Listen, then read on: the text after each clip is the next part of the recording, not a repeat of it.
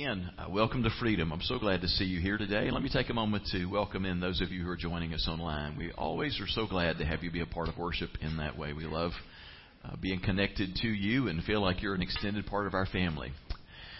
Today we are at the midpoint of a series that we've been in now for several weeks in the 23rd Psalm. If you've got your Bibles, I'm going to ask you to go ahead and turn there with me. We're looking at the best known and absolutely most popular, most loved chapter of the Old Testament, Psalm 23, a Psalm of David. Just 6 little verses which from beginning to end remind us of the goodness of God and just a variety of different ways that God wants to pour out His goodness on us. I don't know about you, but I just get so sick at times of so much bad news, you know. And I know they're just feeding what we ask for, but the news media, the old adage of if it bleeds, it leads, you know, whatever, however gory and bad it can be, that's what's going to lead the news. I just get to the point I can't hardly watch it anymore. I just get so tired of bad, discouraging news and just get ready to hear good news. And so I'm just glad to tell you I've got nothing but good news for you this morning. If you came for bad news, you're in the wrong place, because it's good news that God loves you and He wants to show you His favor. And so we're going to be looking at that today. Now, we've all heard the old Arab proverb that says, all sunshine and no rain makes a desert. And it sounds like he was talking about our region here in the past few months. I think we've been working on making one of those. But we all know the meaning behind that. That if your life was always just sunny days, if everything just went smoothly and comfortably for you, it wouldn't really turn you into much of a person, would it? You'd be a weakling of a person. I would be too. They're going to have to be rainy days. They're going to have to be difficult days. The truth of the matter is every life has ups and downs. It has highs and lows, good seasons, difficult seasons, mountaintop experiences, and valleys. And that's what we're going to talk about today. We're going to talk about the seasons of life when you go through real valleys. We hear a lot about valleys in the Scriptures. It's always a symbol of the dark times, the difficult times, the painful seasons. And the 23rd Psalm has a wonderful promise for us about those seasons of life and what God wants to do. And so I want to take a moment to walk back through the opening verses that we've already looked at. I'm not going to reteach these to you. And then we'll consider the 4th verse that we're focused on today. The passage begins, "The Lord is my shepherd, I shall not want." A reminder that God doesn't want us stressed out and anxious about how we're going to deal with the difficulties and challenges of life, that He wants to provide your every need. And then He says, He makes me lie down in green pastures and He leads me beside quiet waters. And we said that's just a great reminder of how God wants you to find real peace and balance and rest in life. He's not trying to figure out how He can get more done through you and get more out of you. He wants you to have space and margin in your life to enjoy the things that matter the most. And then He goes on to say, He restores my soul. We talked about how that refers to the fact that all of us are damaged. We all carry around damage from the things that we've done that cause guilt, and the things that others have done to us where we held grudges or where we're grieving what we've lost. And we're damaged by that. And God wants to truly heal and restore us on the inside. And then last week we talked about how He guides me in the paths of righteousness for His name's sake. Another translation says, He guides me along the right paths. And how God is saying, I don't want you to just have to figure out life. I don't want you to just have to make it up as you go along. I want to be your personal guide. I want my Spirit to be so involved in the everyday experiences of life that you don't have to stress over decisions, because you'll know that there is a good God leading through every step of your life, and how comforting that is. And then we get to the verse for today where He says, even though I walk through the valley of the shadow of death, I fear no evil, for you are with me. That's a wonderful promise, isn't it? When you pass through even the valley of the shadow of death, you don't have to be afraid. Now, it's interesting to know that there is literally a valley of the shadow of death in Israel. You can visit the valley of the shadow of death. It is a physical place. David was familiar with it, the writer of this psalm. He certainly had passed through it many times. Now, I've been up and down the Holy Land. I haven't been through the valley of the shadow of death, but I know what it's like, and I've been through a valley in that region that's very similar to it. It's very narrow with real stark high walls, as much as 800 feet high, and it's a very dark place. The place that I've been to in the Holy Land that's very similar to the valley of shadow of death, if you've ever been to Petra in Jordan, the valley you have to walk through to get there, it's kind of a creepy place. Because you realize, boy, if you hit on like a wild animal or bandits, you got nowhere to go. Because it's just sheer rock walls on both sides that go up hundreds of feet. And at places it's so narrow, two people standing side by side, fingertip to fingertip, you could touch each wall of the canyon between two people.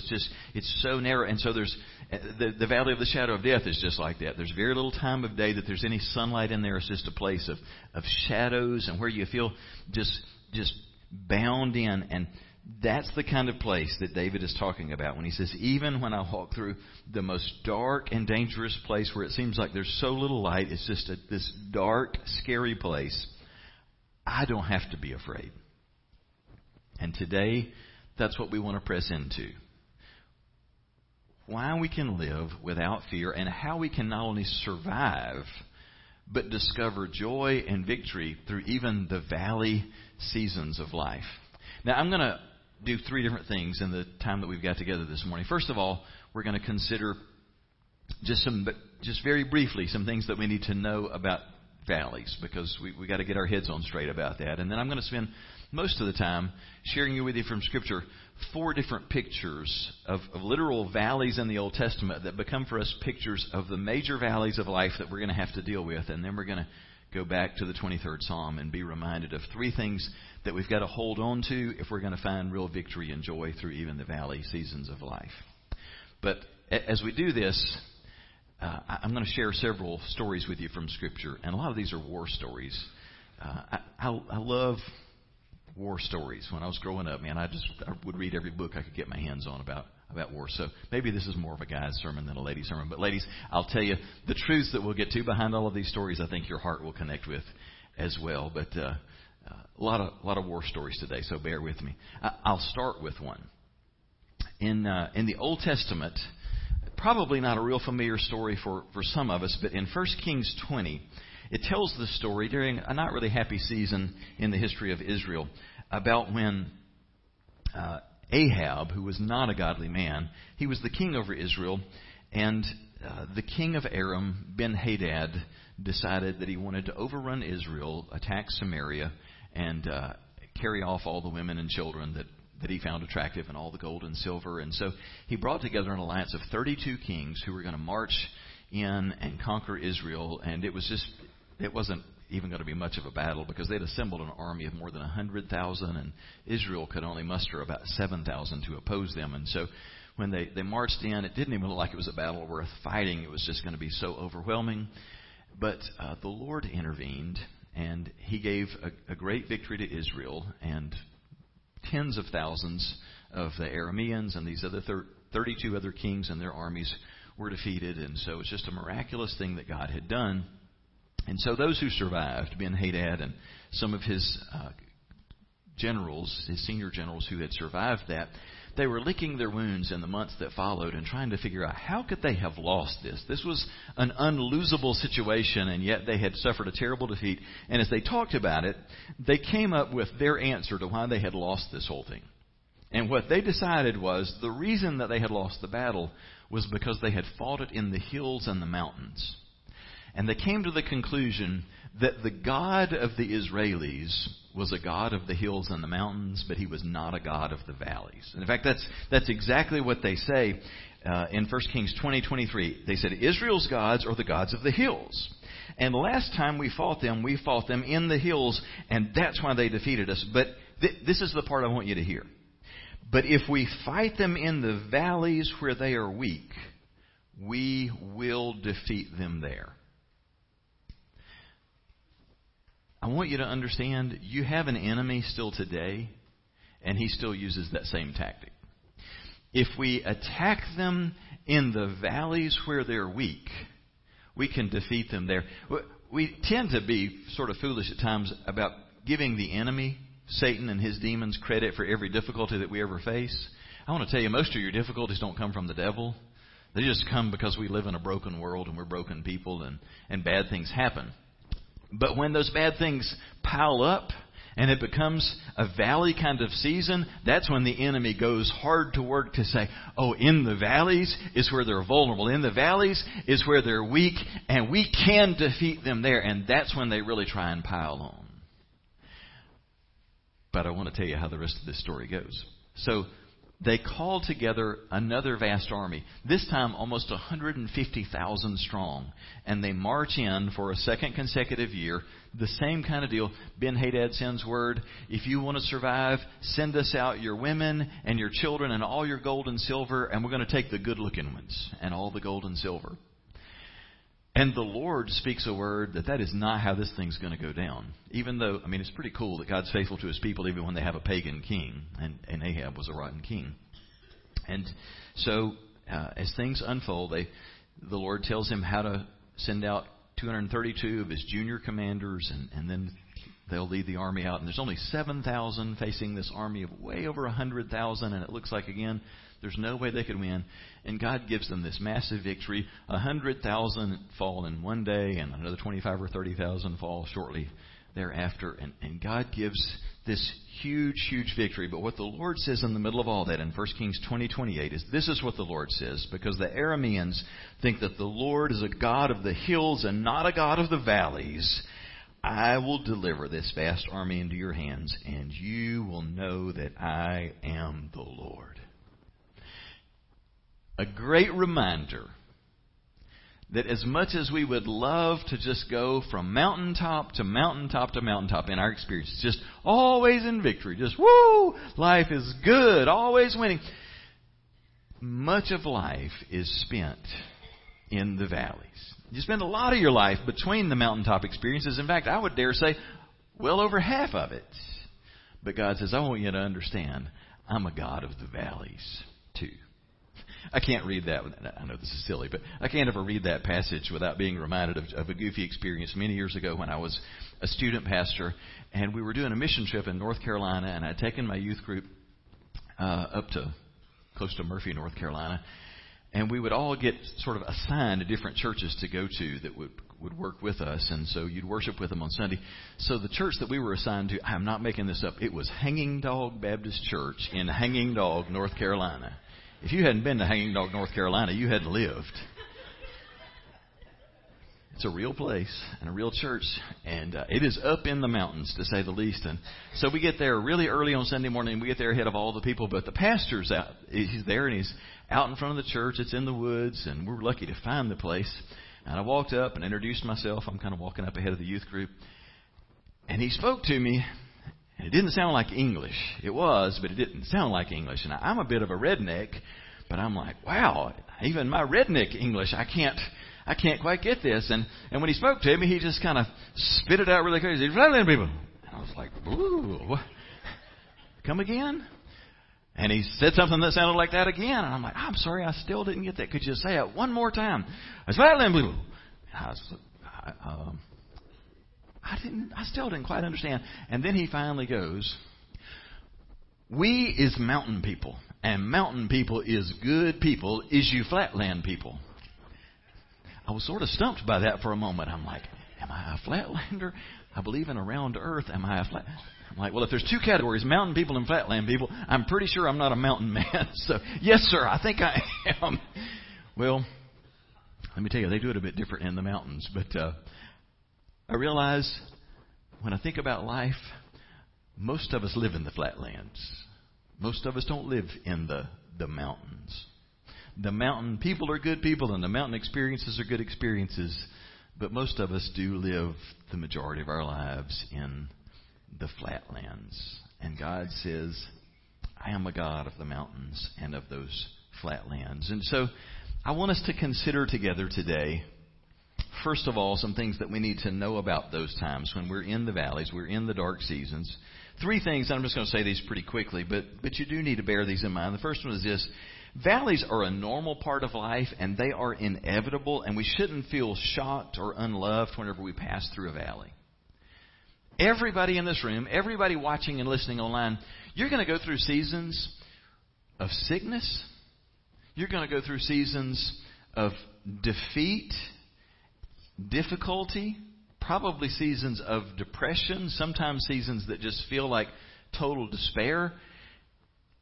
And it's not because you're a freak, and it's not because God hates you.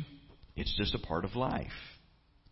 In the Old Testament, when God gave His people the land that He had been promising for generations, for centuries, it says in Deuteronomy 11 about that land, the land that you will soon take over is a land of hills and valleys. What's the point of that for us? Remember, the Old Testament stories are giving us snapshots, like color pictures of these big realities of life. And that's a picture of the fact that when you're right in the middle of God's will, it's going to have hilltops and valleys while you're doing the will of God.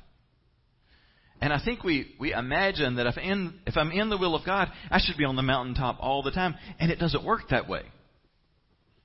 The will of God is hills and valleys. So Peter says in 1 Peter 4:12, don't be surprised when you're tested by troubles or painful suffering as if something unusual is happening to you. Because it's not. So don't say, why me? Instead say, why not me? I'm a human.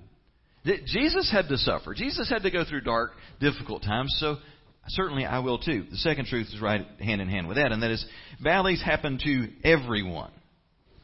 Good things happen to bad people, and bad things happen to good people, and vice versa. It's going to come everybody's way. Psalm 34:19 says, the good man does not escape all troubles. He has them too, but the Lord helps him in each and every one. We're so prone to say when we're in a dark season and a hard time, and especially if it gets stretched out much, well, God must be punishing me. Why is God doing this to me?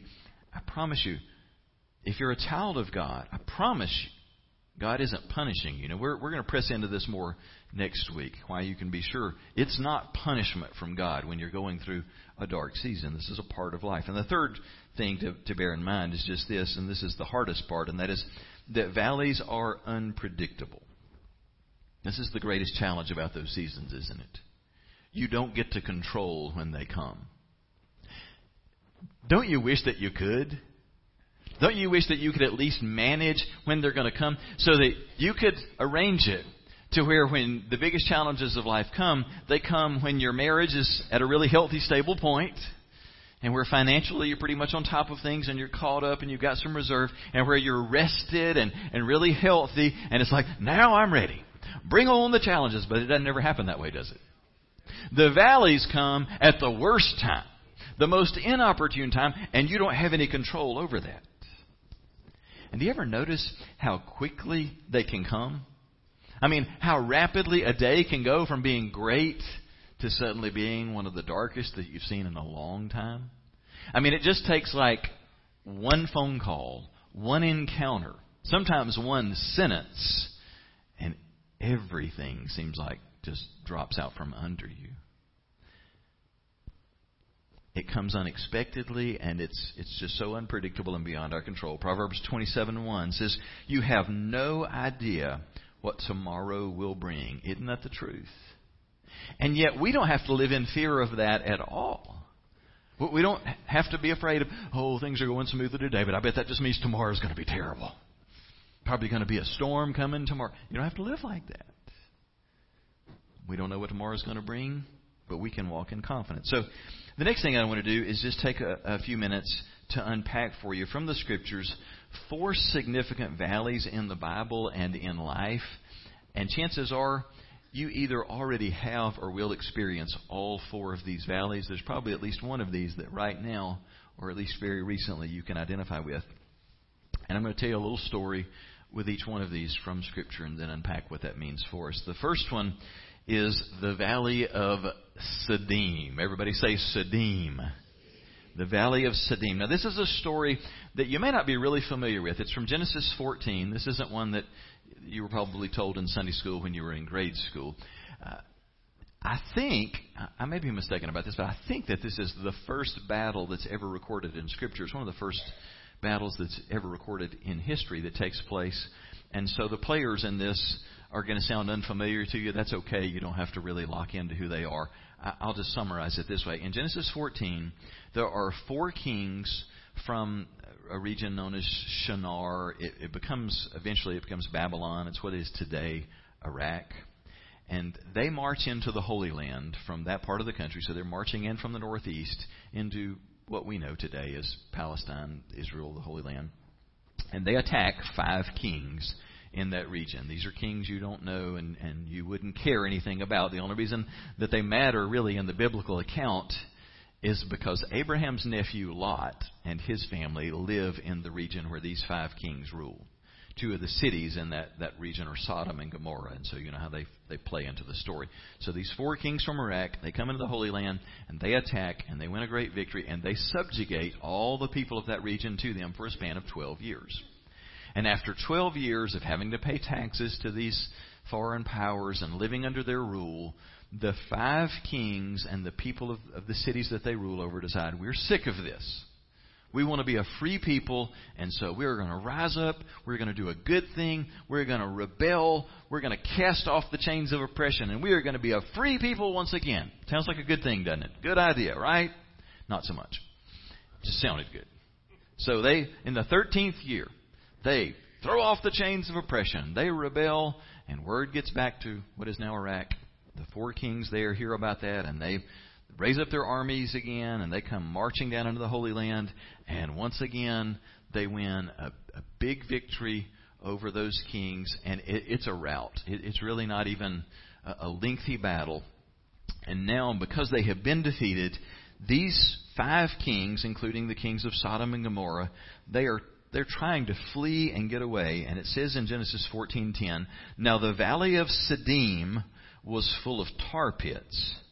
And when the kings of Sodom and Gomorrah fled, some of the men fell into these bituminous pits. It's naturally occurring stuff a lot in that region. It's like a cross between asphalt and crude oil almost. And when you step into a place that's a deposit of that, you can sink way down to the point you can literally drown in it or just be stuck in it where you can't get out. And it goes on to say, so the invaders plundered the cities of Sodom and Gomorrah, and they took everything they had, and they also captured Abraham's nephew Lot, who was living in Sodom. Now, I'm going to say this just as an aside. Abraham wasn't a king and he didn't rule over a city, but he was a powerful man because the hand of God was on him. And at this point, he had become a wealthy man, and he had more than 300 trained men who served him. And so even though he didn't lead an army, he heard what had happened to his nephew and to the people around him. And under God's leadership, he just called out his men, and he chased down these 5 kings and their armies.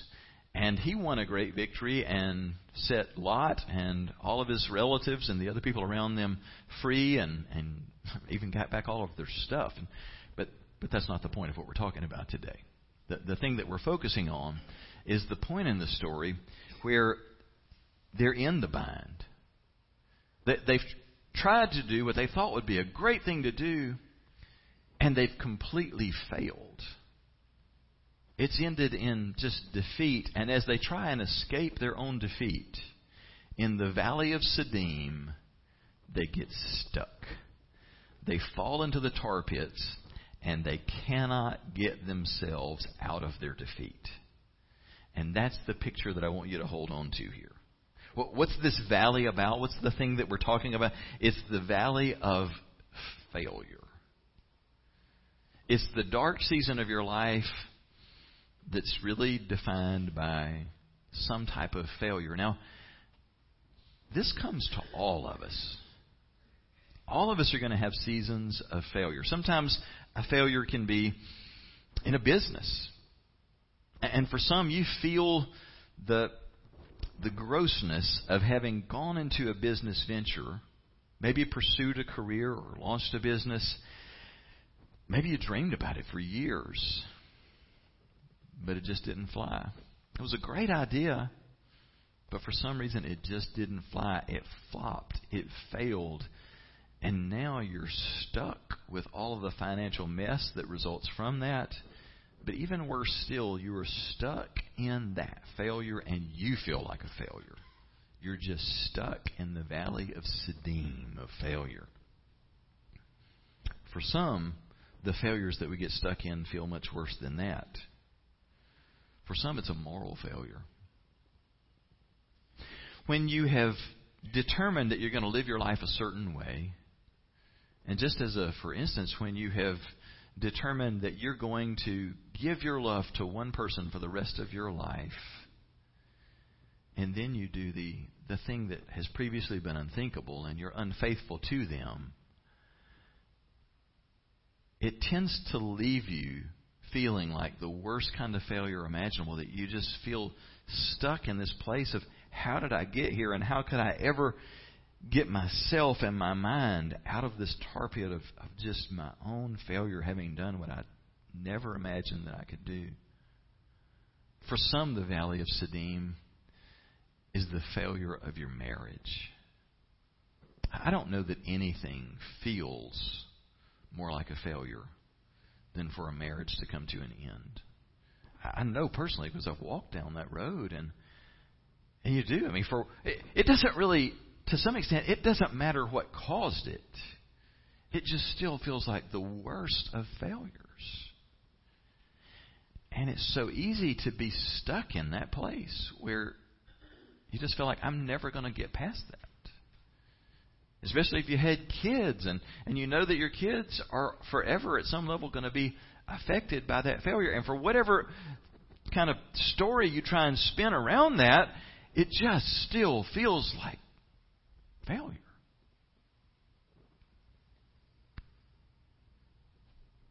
Sometimes the defeat that we're stuck in is not about a relationship. Sometimes the defeat is about a place. I mean, your valley of Siddim, it can be a bar. It can be a nightclub. It can be the place that continues to draw you back in and take you to a dark place where bad things happen and where you live in defeat and you can't get away from that place. For some, the valley of Siddim, it's a computer screen. It's websites. It is the tar pit of porn, and you're just stuck there. And it seems like I should just be able to turn that off. I should be able to close that and shut it down. And you can't because you're stuck. Alcohol. Pills. I mean, those things can get you stuck in a place where you don't want to be. And yet, just like these kings stuck in these tar pits, no matter how hard you squirm and fight, determined, I can get myself out of this, I can fix this, the more you squirm, the more firmly entrenched you are in that tar pit. Because human effort is not going to set you free from the stickiest places that you'll wind up in life. Now here's the bad news. I'm not here to solve all your problems today. We're going to talk about some things that don't have quick 1, 2, 3 fixes, but I will throw this as just a side note. Celebrate Recovery is designed for every tar pit that exists in the Valley of Siddim. Celebrate Recovery is like the special forces sent in to people who are stuck in pits that they cannot get themselves out of. And there is victory. They are like leaders and sponsors in CR are like Abrahams sent in by God to pull people out of sticky places. God doesn't want you to spend the rest of your life stuck in the Valley of Siddim. There's a second valley I want you to consider. And it is the Valley of Eshcol. Let's hear you say that one. Yeah, that's a great word. The Valley of Eshcol. Now, if you grew up in church, you are familiar with this story. Numbers 13. Very quickly, just to set the stage, we touched on this last week. You remember, we're centuries beyond Abraham now. Now his descendants have become a vast number of people, 1 million people being set free from generations of bondage in Egypt. God has done 10 different plagues and brought about the deliverance of his people, and they've marched out, and the whole thing we described last week where they've come up against the Red Sea, and Pharaoh's army's chasing after them, and God works miraculously, and they get past the Red Sea, and Pharaoh's army is defeated. And so they're on this march toward the Holy Land, and it should have only taken a few weeks. But now we are a year into the Exodus story, and they still haven't gone in to take possession of the Holy Land. They're getting close, And they're close enough that they're now really counting the cost of what's it going to take. Because God is giving them this land that is a fantastic place where they're going to get land they didn't buy, houses they didn't build, crops that they didn't plant, and they're going to get to harvest them. And God's going, I'm just going to let you have all of that. Not because you deserve it, but because I'm a good God and I love to take care of my kids. So I'm going to give you this. But you are going to have to be involved in the process, and you're going to have to go in and fight, and you're going to have to take it city by city. It's a great picture of how God works in our lives. There are all these things that He wants to give to us, and yet we have a role to play as well if we're going to possess what God has for us. And so in Numbers 13, they're at that place of going, all right, it's time for us to go and take the land that God has promised, but shouldn't we have like a little test run? Shouldn't we check this out first? And so they come up with the idea, we're going to send in 12 spies. Surely that's a good idea, isn't it? Once again, not so much. But it seemed like a good idea. We'll send a spy from each of the 12 tribes, and those 12 guys will go in, and they'll go through the whole land that God has promised, scout it out, scout the cities, look at the land, look at the produce, and see what we're going to be going to possess and what we're going up against. And so they've sent the spies in, and they've scouted out the whole land. And in Numbers 13, it says something about what they found there. In Numbers 13:23, it says, Then the spies came to the valley of Eshcol. The fruit was so abundant that they cut off a grape branch, which had that it took 2 men to carry it back on a pole between them. Have you ever seen a statue or a painting of this? I've seen multiple ones over the years. The church I go to every winter for a conference in Orlando, they've got a statue outside the church of this scene from the Valley of Eshcol, where what they have found in the Promised Land is so just extravagant. They know that the folks waiting for their report, they're never going to believe it. It's like, it's like the ultimate fishing story. He was so big. It's like they're all going to go, yeah, he was probably this big. Well, they're like, they're not going to believe this. I mean, when have you ever seen a cluster of grapes that is so tall, you got to put it on a pole on men's shoulders because it hangs 4 or 5 feet down in one cluster of grapes? The statue I was describing outside the church, it's of 2 men, a big pole in between them, and a cluster of grapes 4 or 5 feet in length. It's just gigantic. They're bringing back this kind of produce to say, you won't believe what God is giving us. It's more abundant than anything we've ever dreamed of or ever have seen. And so they bring back several things from the land to show them, but the report that they bring is a split report. And if you grew up in church, you know the Sunday school story. 10 spies say, the land is fabulous. The produce is huge. It's so much bigger than anything that we've ever seen. But we never could take possession of that land. It's just too scary. And I put one of the lines in your notes, verse 33. They go on to say, of the people who live in that land, next to them we felt like grasshoppers. And that's what they thought too. They just look like giants next to us. I remember growing up playing football. You always play pretty much the same teams every year. And I don't know how you get a mindset like this, but the school that I played for, one of the teams we'd always play was Ashford. Ashford was a small school from a small community. But for some reason, in our school and among our football team, Ashford always had this reputation for having these giant corn-fed boys that were just bigger than grown men. And so every year when it would be Ashford week on the schedule, we just would be like, "Ooh, man, it's going to be rough," because everybody knows those Ashford boys.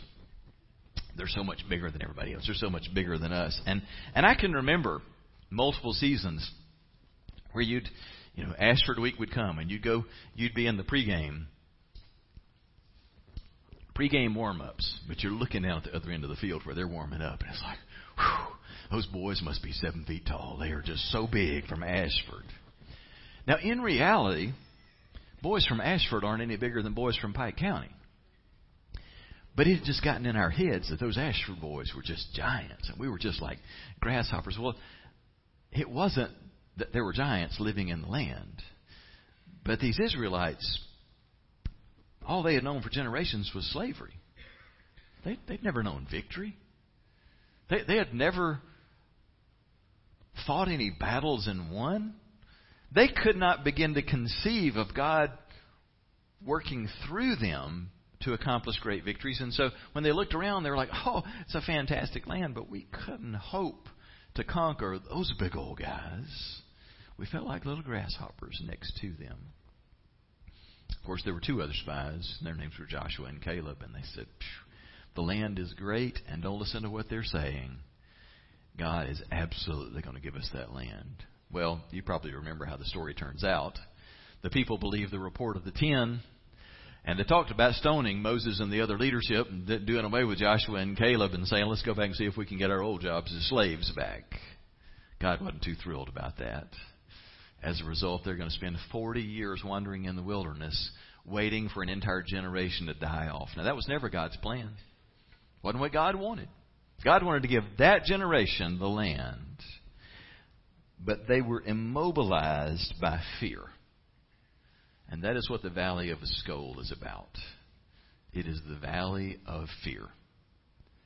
It is that place in life where something has come before you that locks you up, that tests your faith. And you're caught in that place of having to decide, am I going to trust God and go ahead and step in and do what I don't know how to do, and I don't know what the outcome's going to be, and I can't prove in advance how I'm going to get through this, but I believe God for it, or am I going to just stay where I am now? And so fear freezes us in that place. It's weird. Sometimes this valley, it doesn't come because something terrible has happened. It comes because God has put something wonderful before us. But we don't know how to go in and receive it. Because we're going to have to leave what's familiar. And leaving what's familiar is always frightening. And so then that becomes the whole valley for us. I just don't know how I'd live. I don't know how I'd support myself. I don't know what I would do if I tried to follow through with that. And God's going, it's going to be so good. I want to give you so much. There's huge blessing waiting. But yeah, you are going to have to leave what's familiar.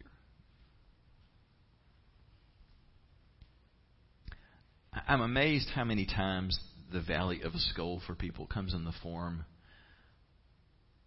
of a toxic relationship. They fall in love with somebody that they just knew was going to be right for them. And then they get in a relationship. And what they find out is that they were a terrible mismatch. This boyfriend, girlfriend, live-in, whatever, instead of being the person in their dreams, they're hoping to create nightmares. But you're in it now. And even though God is convicting you and nudging you, saying you need to get out of this unhealthy relationship, as toxic as it is, it's familiar. And you can't imagine what life would be like if you got out of that relationship.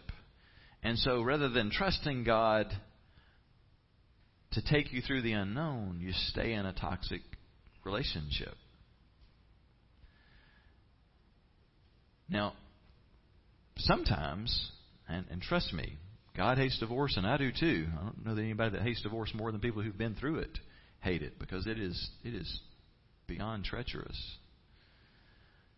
But one of the sad things that I've seen happen, I couldn't count how many times I've seen people get to this place. They get to a place that a marriage has died and ended. And it doesn't exist really in any meaningful form anymore, because the marriage is over and the couple has split apart. And there is no covenant in place anymore. There is nothing that remains of a marriage, except in the eyes of the government, that they're still married. But they are no longer living as married people, regardless of the reason. It's over. But they can't move on to the next thing that God would have for them. And it becomes a sense of failure on top of failure, because they not only feel the weight of feeling like my marriage failed, but I can't even pull the trigger on closing that door to move into the next door. So it's like I'm failing at failing. I'm failing at even just getting through this. And trust me, I am not at all lobbying for people to ever get a divorce. I'm just saying there's a lot of different bad places that people land in life, and they just get stuck there. And because of fear, they won't go back and they won't go forward. They just stay stuck, afraid to do anything. That's a terrible place to be, isn't it? Some of you have been there. Some of you are there, just stuck. Fear can become a huge immobilizer for us. The third valley is the valley of Elah.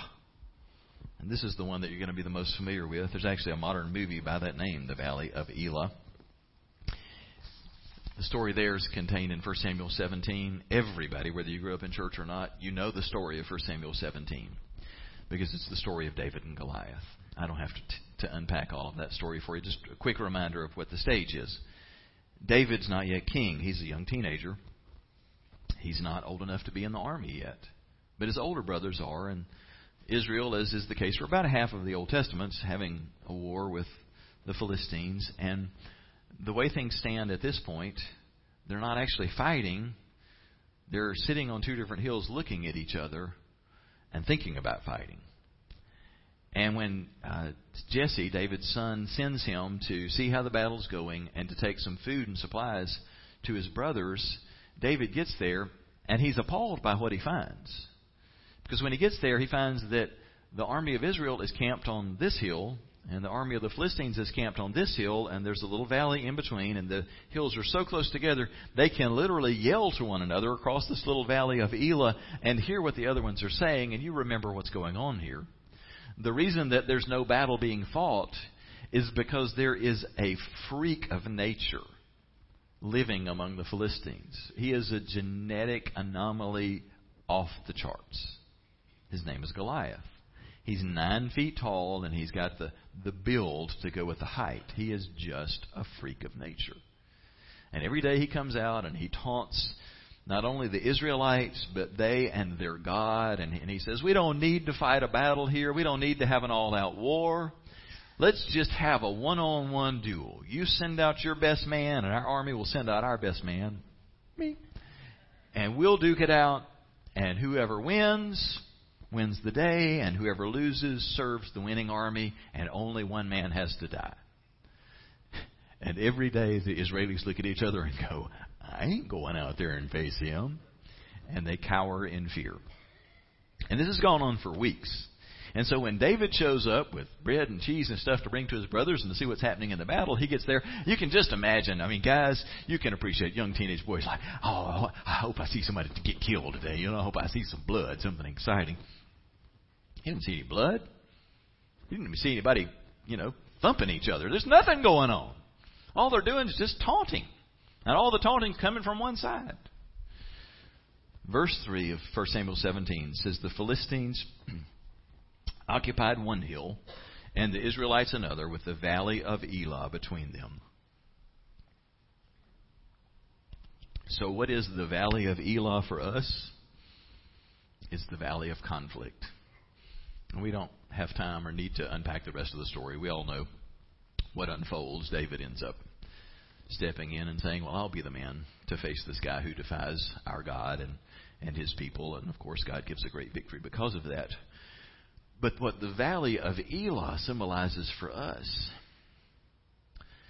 is the terrible, painful valley that we enter into when we are in a season of conflict for which there's no progress being made. You just feel the weight of the conflict. And some of you are living today in the valley of Elah. And it may not be that you're scrapping. I mean, for some of you, your marriage is the valley of Elah right now. And it may be that you're fighting every day, but it may not be that there's an open skirmish happening at all. It may look more like this valley of Elah, where it's a stalemate. You're at odds with each other. And you don't have to be cussing and clawing to be in a conflict. You just feel the weight of it. You've been there before, haven't you? It's a relationship Cold War where it ain't good. You just learn to coexist. We don't get along worth a flip. I'm on my hill and she's on her hill. And the two hills don't get together very often. At best, on our good days, we live like roommates. At worst, we live like the U.S. and the Soviet Union existed for decades. We don't like each other a whole lot, but we're not killing each other. The valley of conflict. You ever been? You don't have to raise your hand. I know you're probably sitting next to the person you were in that valley with, so don't raise your hand. But have you been there? Most relationships have had at least a season where you were there. Some of you are feeling the uncomfortableness of going, that's kind of describing the valley we're in right now. God does not want to leave you in that valley.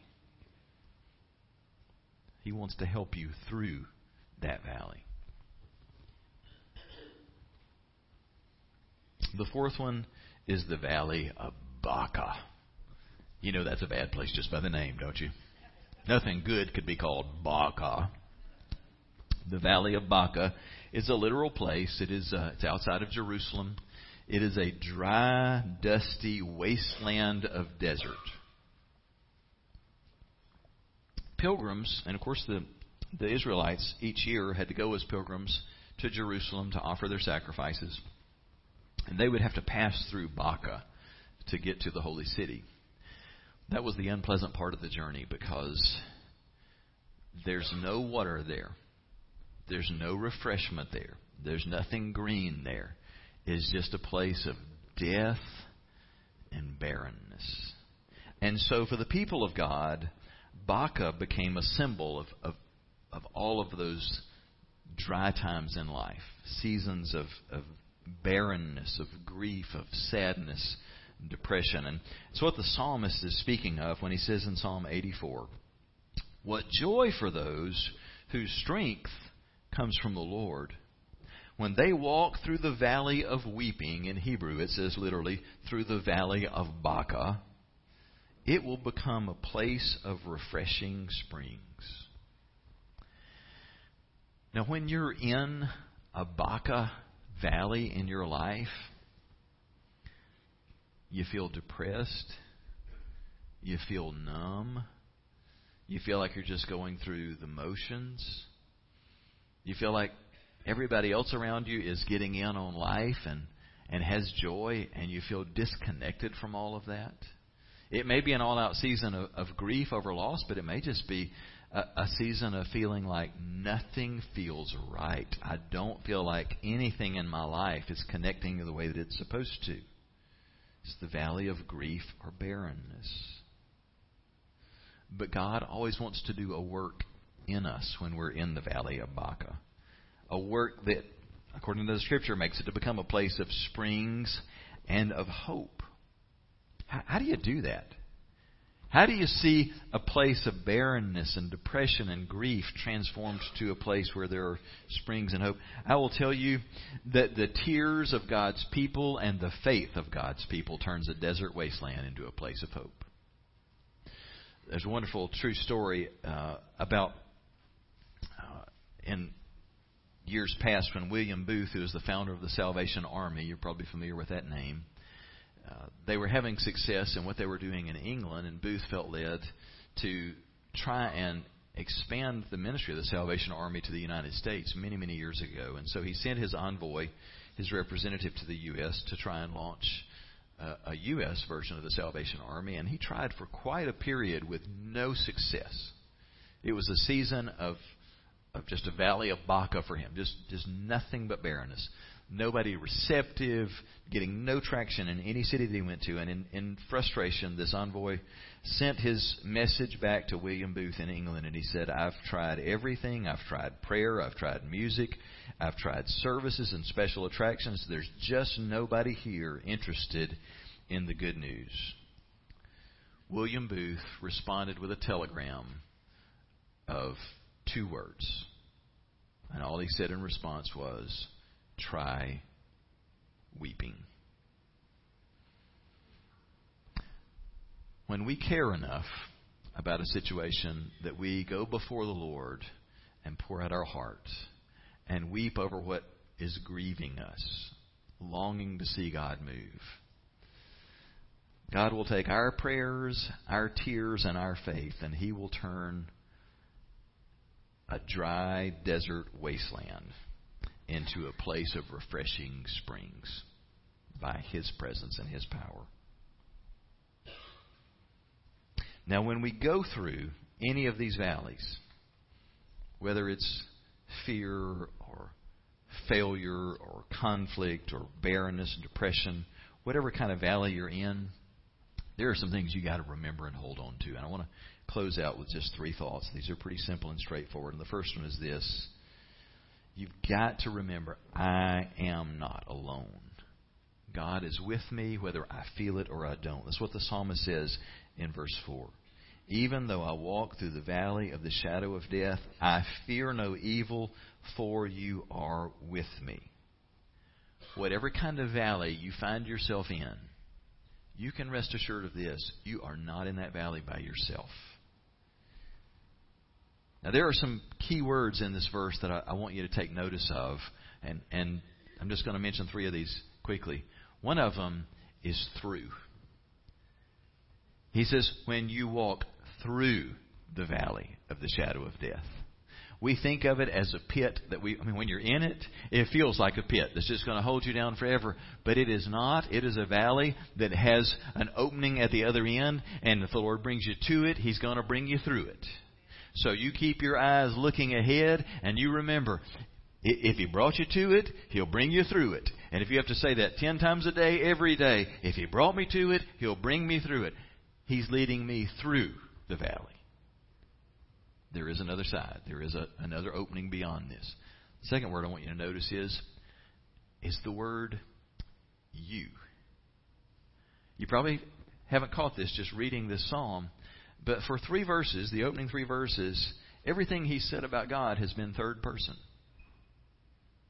Now, it's not that that's impersonal, but we can talk in a real impersonal way about God, and He's out there, and He's doing this or that, and it be a concept of a far off, distant God. But the moment that David starts talking about the most difficult things that he has to walk through in life, the darkest valleys of his life, he's no longer talking about God in third person. It has become second person. It is you. God, I'm talking about you, and I'm talking to you. There is nothing that causes the transcendent to become imminent, immediately present with us as quickly as pain will do it. It's easy to think about God in distant third-person terms, isn't it? God out there, the eternal one over all creation. He is all of that. But I want to tell you, when you're going through your darkest season, you don't need a far-off, distant God who's the God of the whole universe. You need the God who is right there with you. God, I'm talking to you. I need you to be here with me. It needs to be first person and second person. I need you here. And David said, that's exactly what I found. I found God is the one who is right here with me now. And the third, final word I want you to notice in this verse is the word shadow. Passing through the valley of the shadow of death. Some things I want you to consider about shadows. First of all, you ever notice that shadows are always bigger than the real thing? I'm 6 feet tall, but against a setting sun, I'll cast a shadow that's 15 feet long. The shadow is always bigger and scarier than the reality of the thing. Shadows scare us. Shadows make things feel so big. And usually whatever it is that feels like it's overshadowing us, overwhelming us, feels bigger than the reality. I'll guarantee you it's not as big as God. Second thing about a shadow is just this. Shadows don't hurt you. You ever been run over by a shadow? I have a bunch of times. Every morning when I go to the gym, I park on that side of Section Street. And I have to cross the street coming into the rising sun. And cars are always passing me, and their shadows run over me every morning as I stand there and wait to cross the road. And I've never had to go to the hospital because I was run over by a shadow. Shadows can pass over you, and they may scare you. Sometimes they will. You ever had a shadow just scare you? Sometimes they'll do that. They scare my dog all the time. But they don't hurt you. Final thing to notice about a shadow. The presence of a shadow assures you of the presence of a light. You can't have a shadow without a light beyond it. If there's a shadow being cast on you, then the light of God's presence is radiating around that. You can't have a shadow without a light, and when you're in the valley of the shadow of death, you can focus on the shadow or you can focus on the light. If you focus on the shadow, you're probably going to be scared and immobilized. If you focus on the light, you'll find hope. It is the presence of God that makes any situation not only tolerable, but it can be a place of joy again. Jesus said, I am the light of the world, and he who follows me will not walk in darkness, but will have the light of life. So stop focusing on the bills, stop focusing on the lost job, stop focusing on the bad relationship or the divorce. Focus on the light.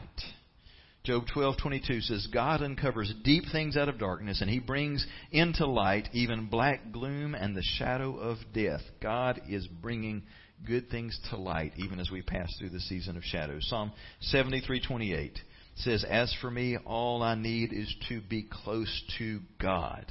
I have made the Lord God my place of safety, and he will be that. He will be with you. Second thing to remember is this.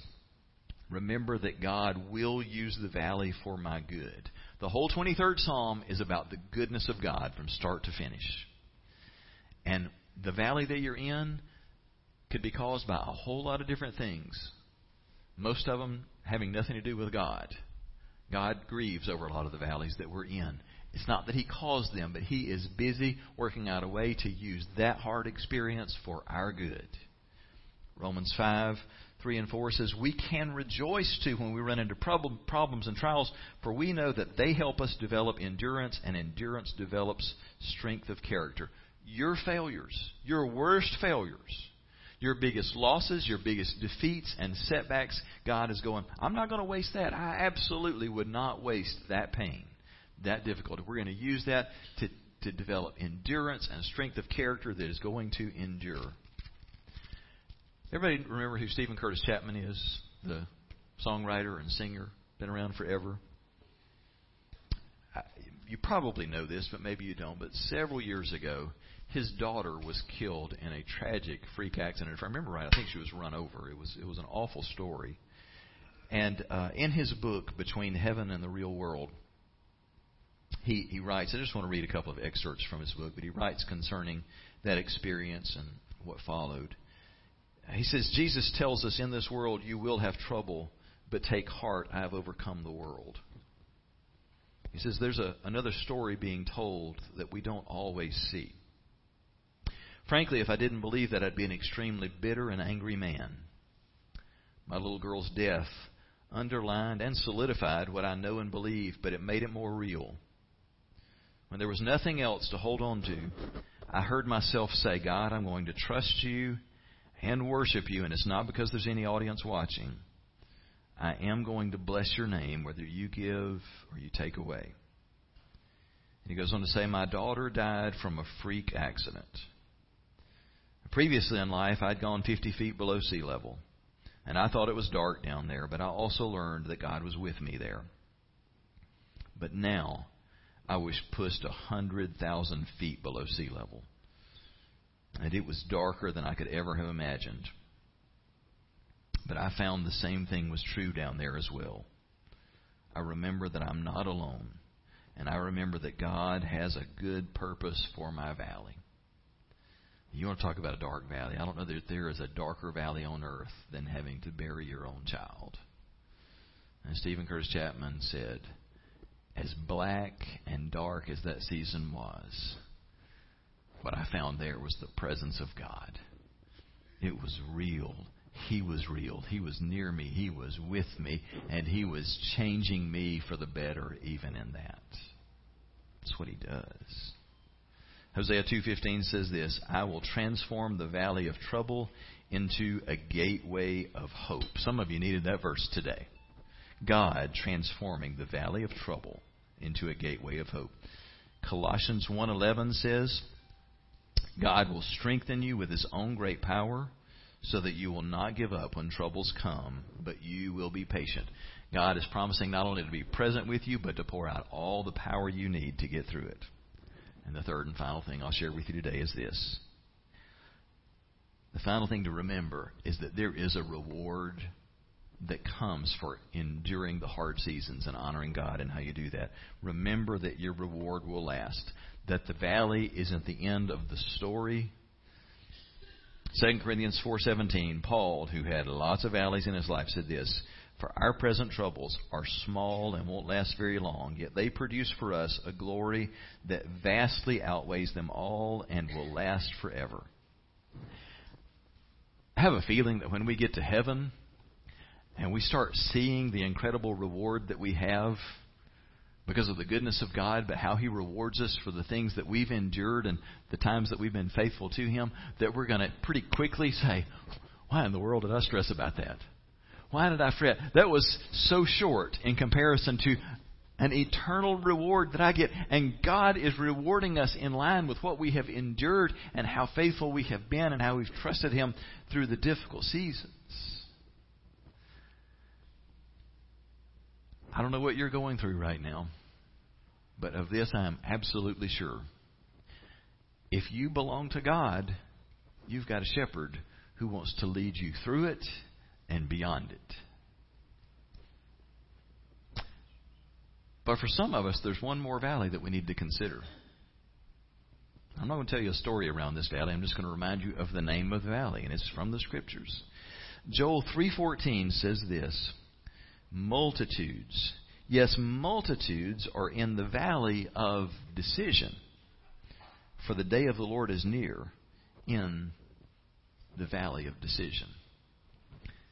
For some people in the room, some people watching, listening online, today the valley that you're in, it's just that. It's the valley of decision.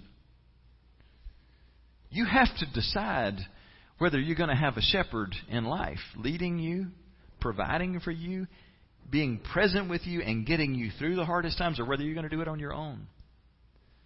God is so good, but He's not forceful in how He relates to us. He says to you, I want to be your God. I want to be your Father. I want to be your shepherd. I promise I'll provide for you. I'll protect you. I will make life better, exponentially better. And I'll never let you go through any difficulty. That I won't be there with you, sustaining you, carrying you through. But you must decide. Here's your valley of decision. Will you let God, the one true God, be your shepherd? And it's a lifetime decision. You don't have to train for it. You don't have to ramp up to it. But you have to decide. Here's the valley of decision. You decide. And it really boils down to this. Are you going to choose to live life on your own terms? And you get to maintain control. You get to call the shots. But you're limited to your own strength and resources. Will you live life that way? Or will you say, God, I'm pretty sick of me being in charge. I want you to be the Lord and Master of my life. I want a shepherd, and I want you to be the shepherd of my life. You must choose. It really is that simple. And if you do, you become His for life. And He is a good shepherd. And He takes good care of His sheep, who, by the way, happen to be His children. Would you join me as we turn to Him in prayer? God, we celebrate your goodness. We thank you for your love and your presence. I pray today for many who are going through a dark and difficult valley in life. Thank you for the promise of your sweet presence with us, and I pray that in a fresh way, oh God, you would draw near to those whose hearts are struggling, maybe feeling a sense of failure or fear or just locked up in conflict. Oh God, would you come and bring your presence, your love to bear on our situations? Would you sustain us and see us through? Would you give us a glimpse of life in the future that you have planned? And Lord, for some who need today to trust you as their shepherd for the first time, I pray that you'd give gifts of faith at this time. I just want to invite you, if today your decision is, I'm ready. I am ready for God to be my shepherd. I want Jesus to be the Lord and Master of my life. I want to know forgiveness of sins and being right with God. I want to invite you just from your own heart. You don't have to say the words aloud. God hears your heart. But would you just in the depth of your heart pray a simple prayer with me that just says this? If you want Jesus to become your shepherd and your Lord, would you pray, Jesus, I need you. I let go of being in control of my life, and I hand my life over to you. Would you forgive my sins? Would you give me a clean slate and a fresh start? And would you walk with me through every part of my life? Thank you for loving and accepting me. Oh God, thank you for hearing and answering our prayers. Thank you for how you do love and care for us. We pray this with grateful hearts, Jesus, in your name.